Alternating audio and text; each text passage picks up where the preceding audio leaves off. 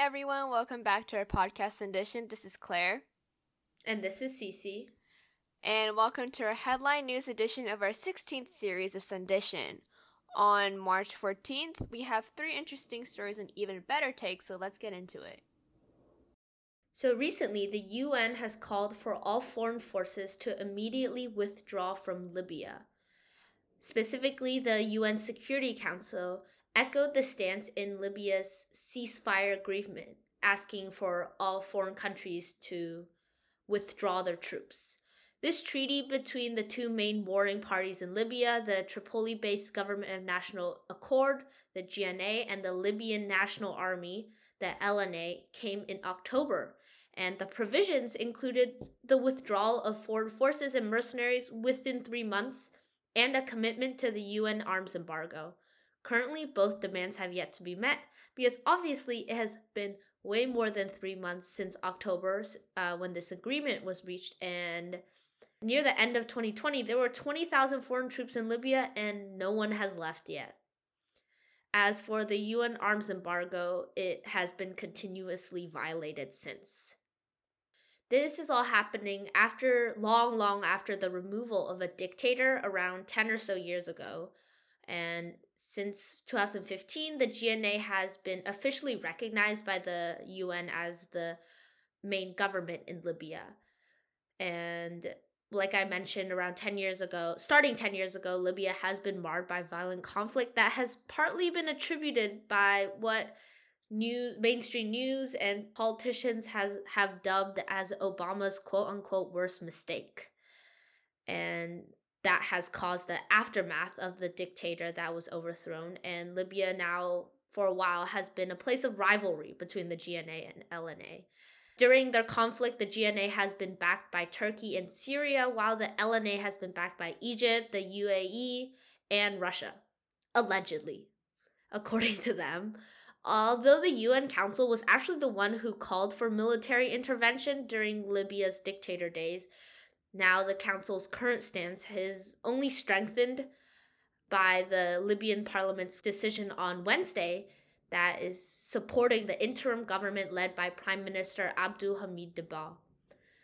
Because of this, the UN has officially recognized him and his new government in Libya, calling for the quote-unquote disarmament, demobilization, and reintegration of armed groups, and to quote-unquote establish an exclusive civilian-led security architecture for Libya as a whole. Additionally, for this, the UN has sent a team to monitor the situation, and that team is set to report back soon. That's a lot. Yes. I feel like the UN might have notified the people involved when they haven't exactly withdrawn since October. Or actually 3 months, right? So that's, January? They should have withdrawn by January. Unfortunately, that has not been the case. I feel like the UN should have notified them and been like, hey, what's going on? Obviously, that hasn't happened, so I don't know. I mean, I'm sure they did because now it's been 6 months or 3 months past the deadline. And usually for this to happen, I think there's 2 reasons why they are possibly calling it now instead of 3 months ago in January. One is maybe they already talked to these countries like Turkey, Syria, UAE, Egypt, and Russia allegedly. Mm-hmm. I do say Russia allegedly because the Russian government has come out and denied that there are forces, but at least there are troops there. But this ceasefire agreement doesn't actually just include troops, but they also include paid mercenaries. Oh, so it kind of includes them. Okay. Yeah, so backtrack to what I was saying originally, the 2 reasons why is that the UN Security Council may have told them before, at least obviously the provisions of this agreement have most likely, like 99% sure, been communicated to all the countries that have troops in there. But since no one has moved it, maybe the UN has now taken upon themselves to unify, and there's like 15 people in the council, I think, which supposedly for them to all agree is actually rare. And so they came together and said, hey, you guys better get out. And another reason is that maybe they were a bit too scared to ask these countries, considering at that time there was, like, because of the ceasefire agreement, there was still uncertainty about who was running the government, right? If there's instability within the government, then the UN Security Council is less likely to say, like, I mean, from a policy standpoint too, like, if there's no standing government or main government that is, like, for sure set in stone, and they tell all foreign troops to leave, that could possibly lead to catastrophic effects, right? Other foreign troops could come in, possibly other, well, not foreign troops, other maybe Libyan troops, possibly terrorists. Right.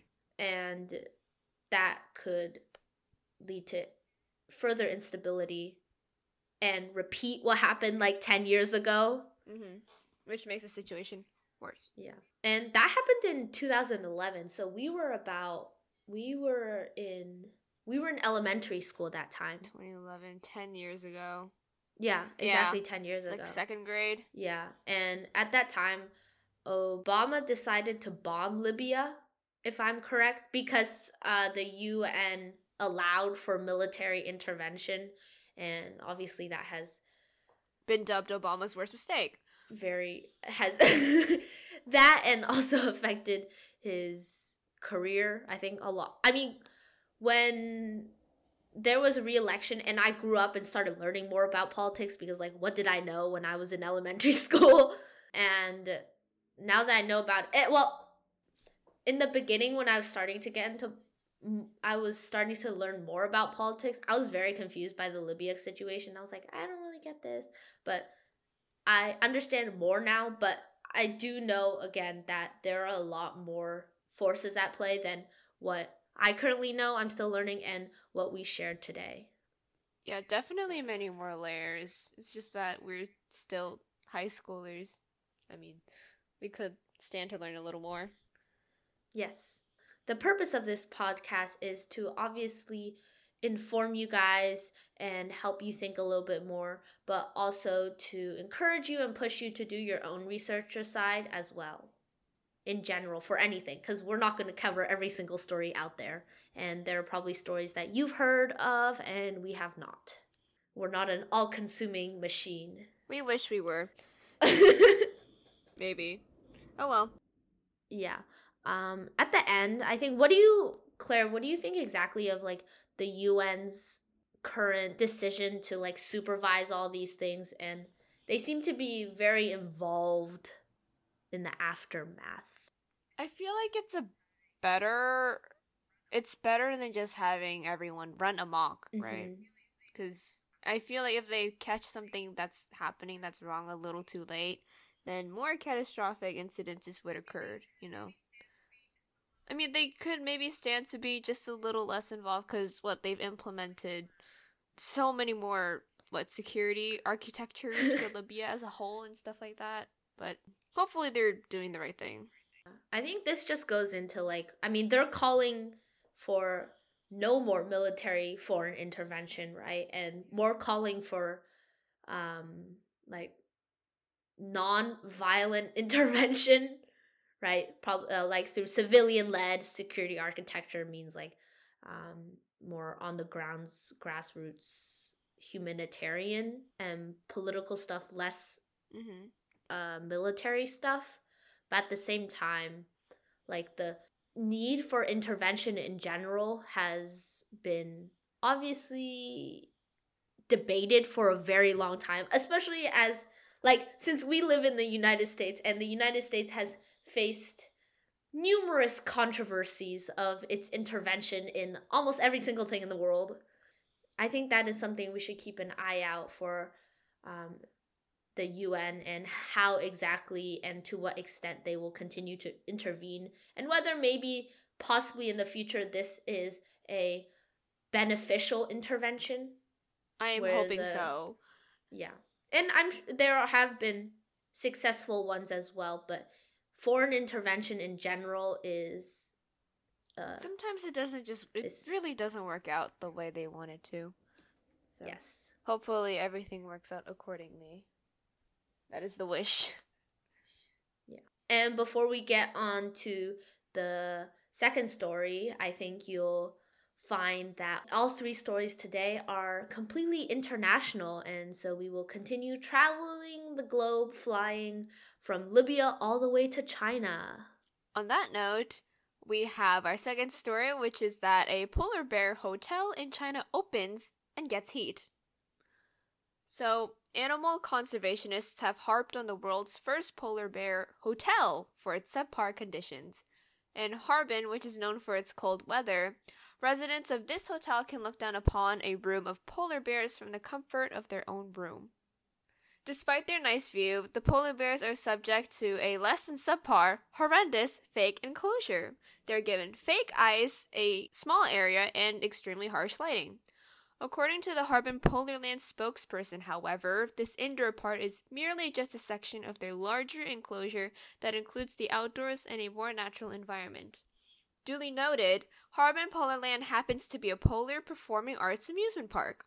Critics claim that polar bears should be out in the wild, not in a zoo, much less a hotel.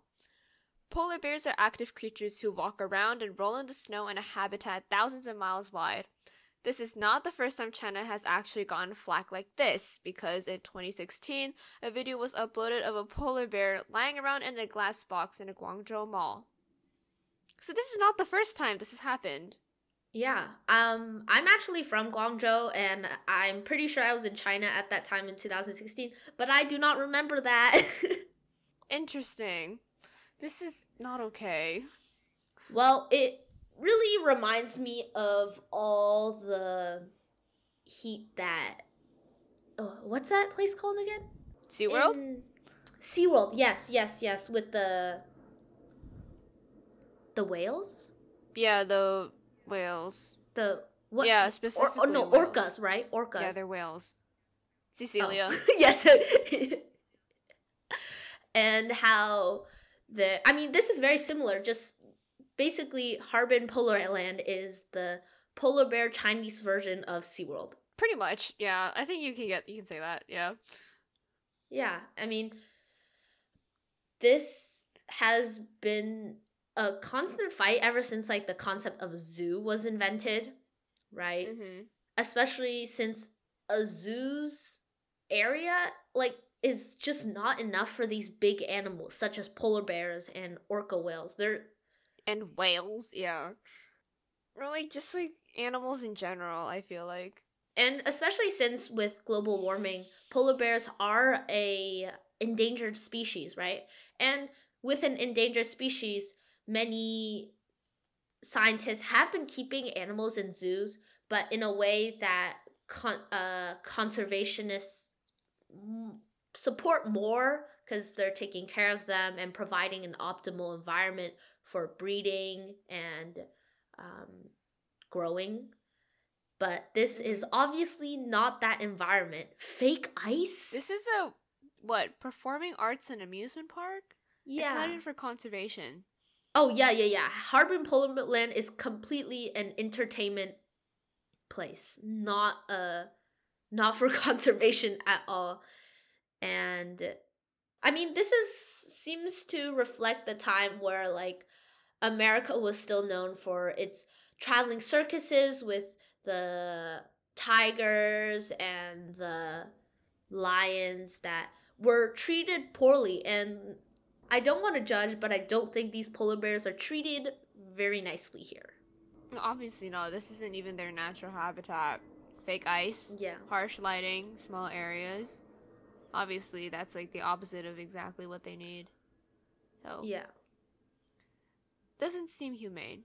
Yeah, exactly. And I think the reason why many of the critics, obviously from what we have read so far, are coming from animal conservationists in general, conservationists in general, and a lack of criticism from the public is that there isn't that same possible knowledge and culture within the Chinese community about the treatment of polar bears and endangered species and global warming. Mm-hmm. Unlike here in America, where that environmental movement has definitely matured and gone mainstream, for better for worse. Yeah. At least, like, we're educated about this, too. You know? Yeah, which is why a lot of people now don't know that SeaWorld isn't good. And, well, SeaWorld's still alive, so people still go there. Yeah, but I actually haven't heard that much from them in a while, so I don't know what's going on. Yeah, I mean, they did receive a lot more heat than this so much backlash. polar bear hotel in China. And, I mean, it's really sad, honestly, like, being enclosed in a place where you're not used to, and especially isolated from your natural environment, is such a small room. I mean, for them, they're much bigger and more active creatures, unlike humans, where although this is not our natural way of just like sitting around all day and walking a little, we are able to withstand being in a small room, but isolation in general, and has been proven to be. Plus, it's not harsh either. We can live. We're alive. We're thriving. Sort of. It's not as bad. We're not exactly thriving, but, you know, we're not endangered. Okay, yeah. We're not dying either. Yeah. And we had to live in a small enclosed space. But from our standpoint, at least we are able to do something about it, right? We do have the power. We have our way of communication that we can get out of, while the polar bears are basically what you call like innocent creatures, right? They can't do anything about this. Yeah. And in general, like, it reminds me of a quote I saw like a few days ago. It was like, it was about how no animal is evil because they don't have the capacity to think good from bad. It's just pure instinct, right? Mm-hmm. While humans do have the ability to conjure up what evil and good is, and thus, like, humans are the only evil creatures in the world. Yeah, because we can 100% control our behavior. Yeah, like, can you blame a poisonous snake for being evil? Can you blame a shark for biting someone's leg off? From a philosophical standpoint, at least from that philosophy that I just said, you can't really. Yeah, I agree. At least I don't think so. Plus, like, for the most part, they're trying to protect themselves. So, yeah.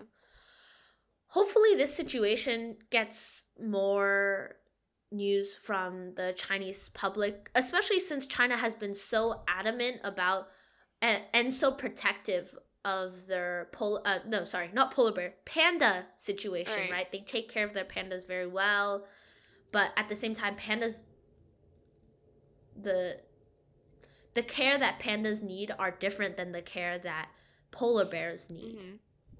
Yeah, so hopefully the government will take care of something like this. Hopefully.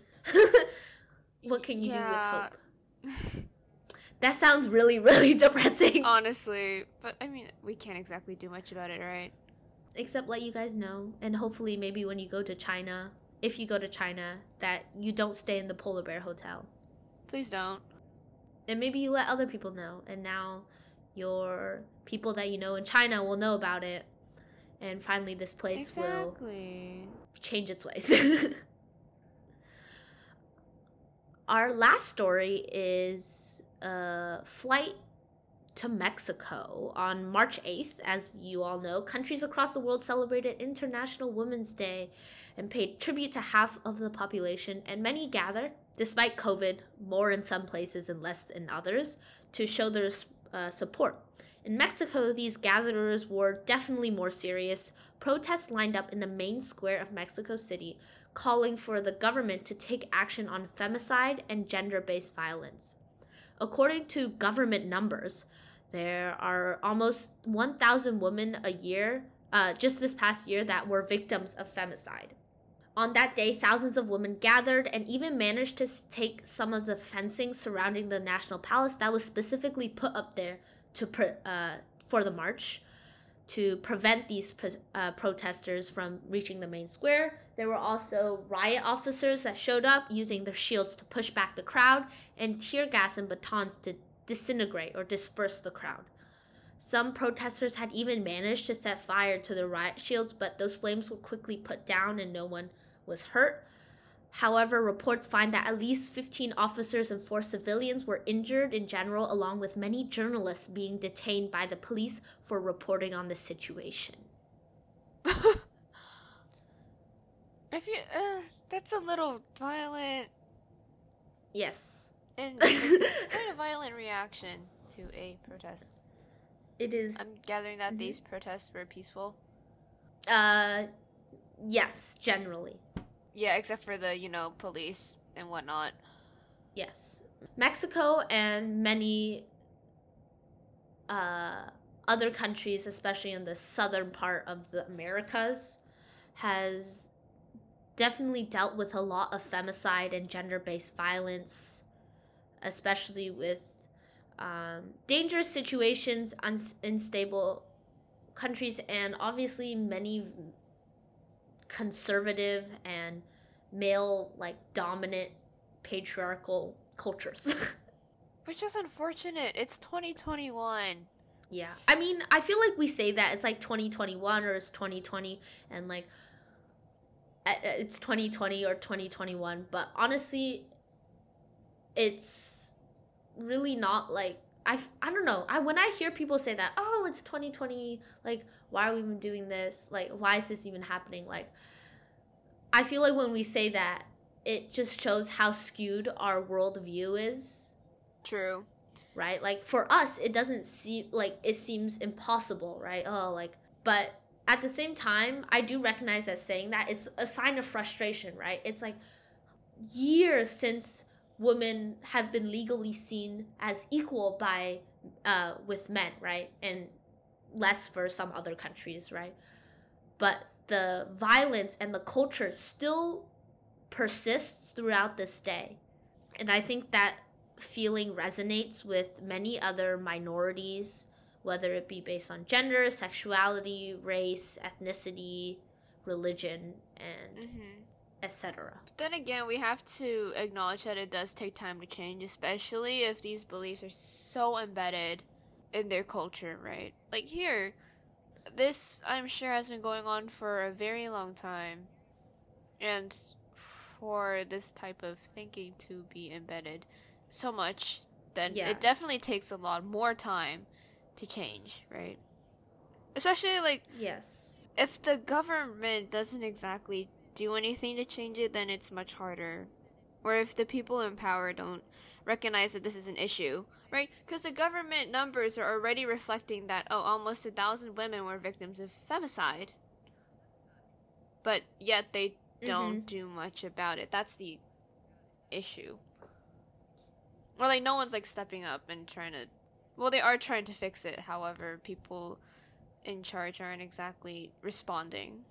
I think you can tell a lot about a country's culture and what they really think and the progress by the government's reaction, right?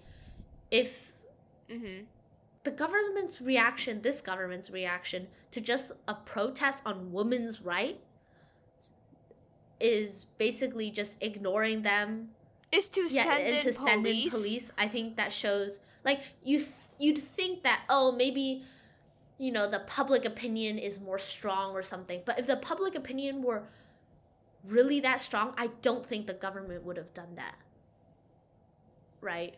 Just the BLM protests here in America in June and right now, right? The government's reaction definitely shows how ingrained some of our biases are.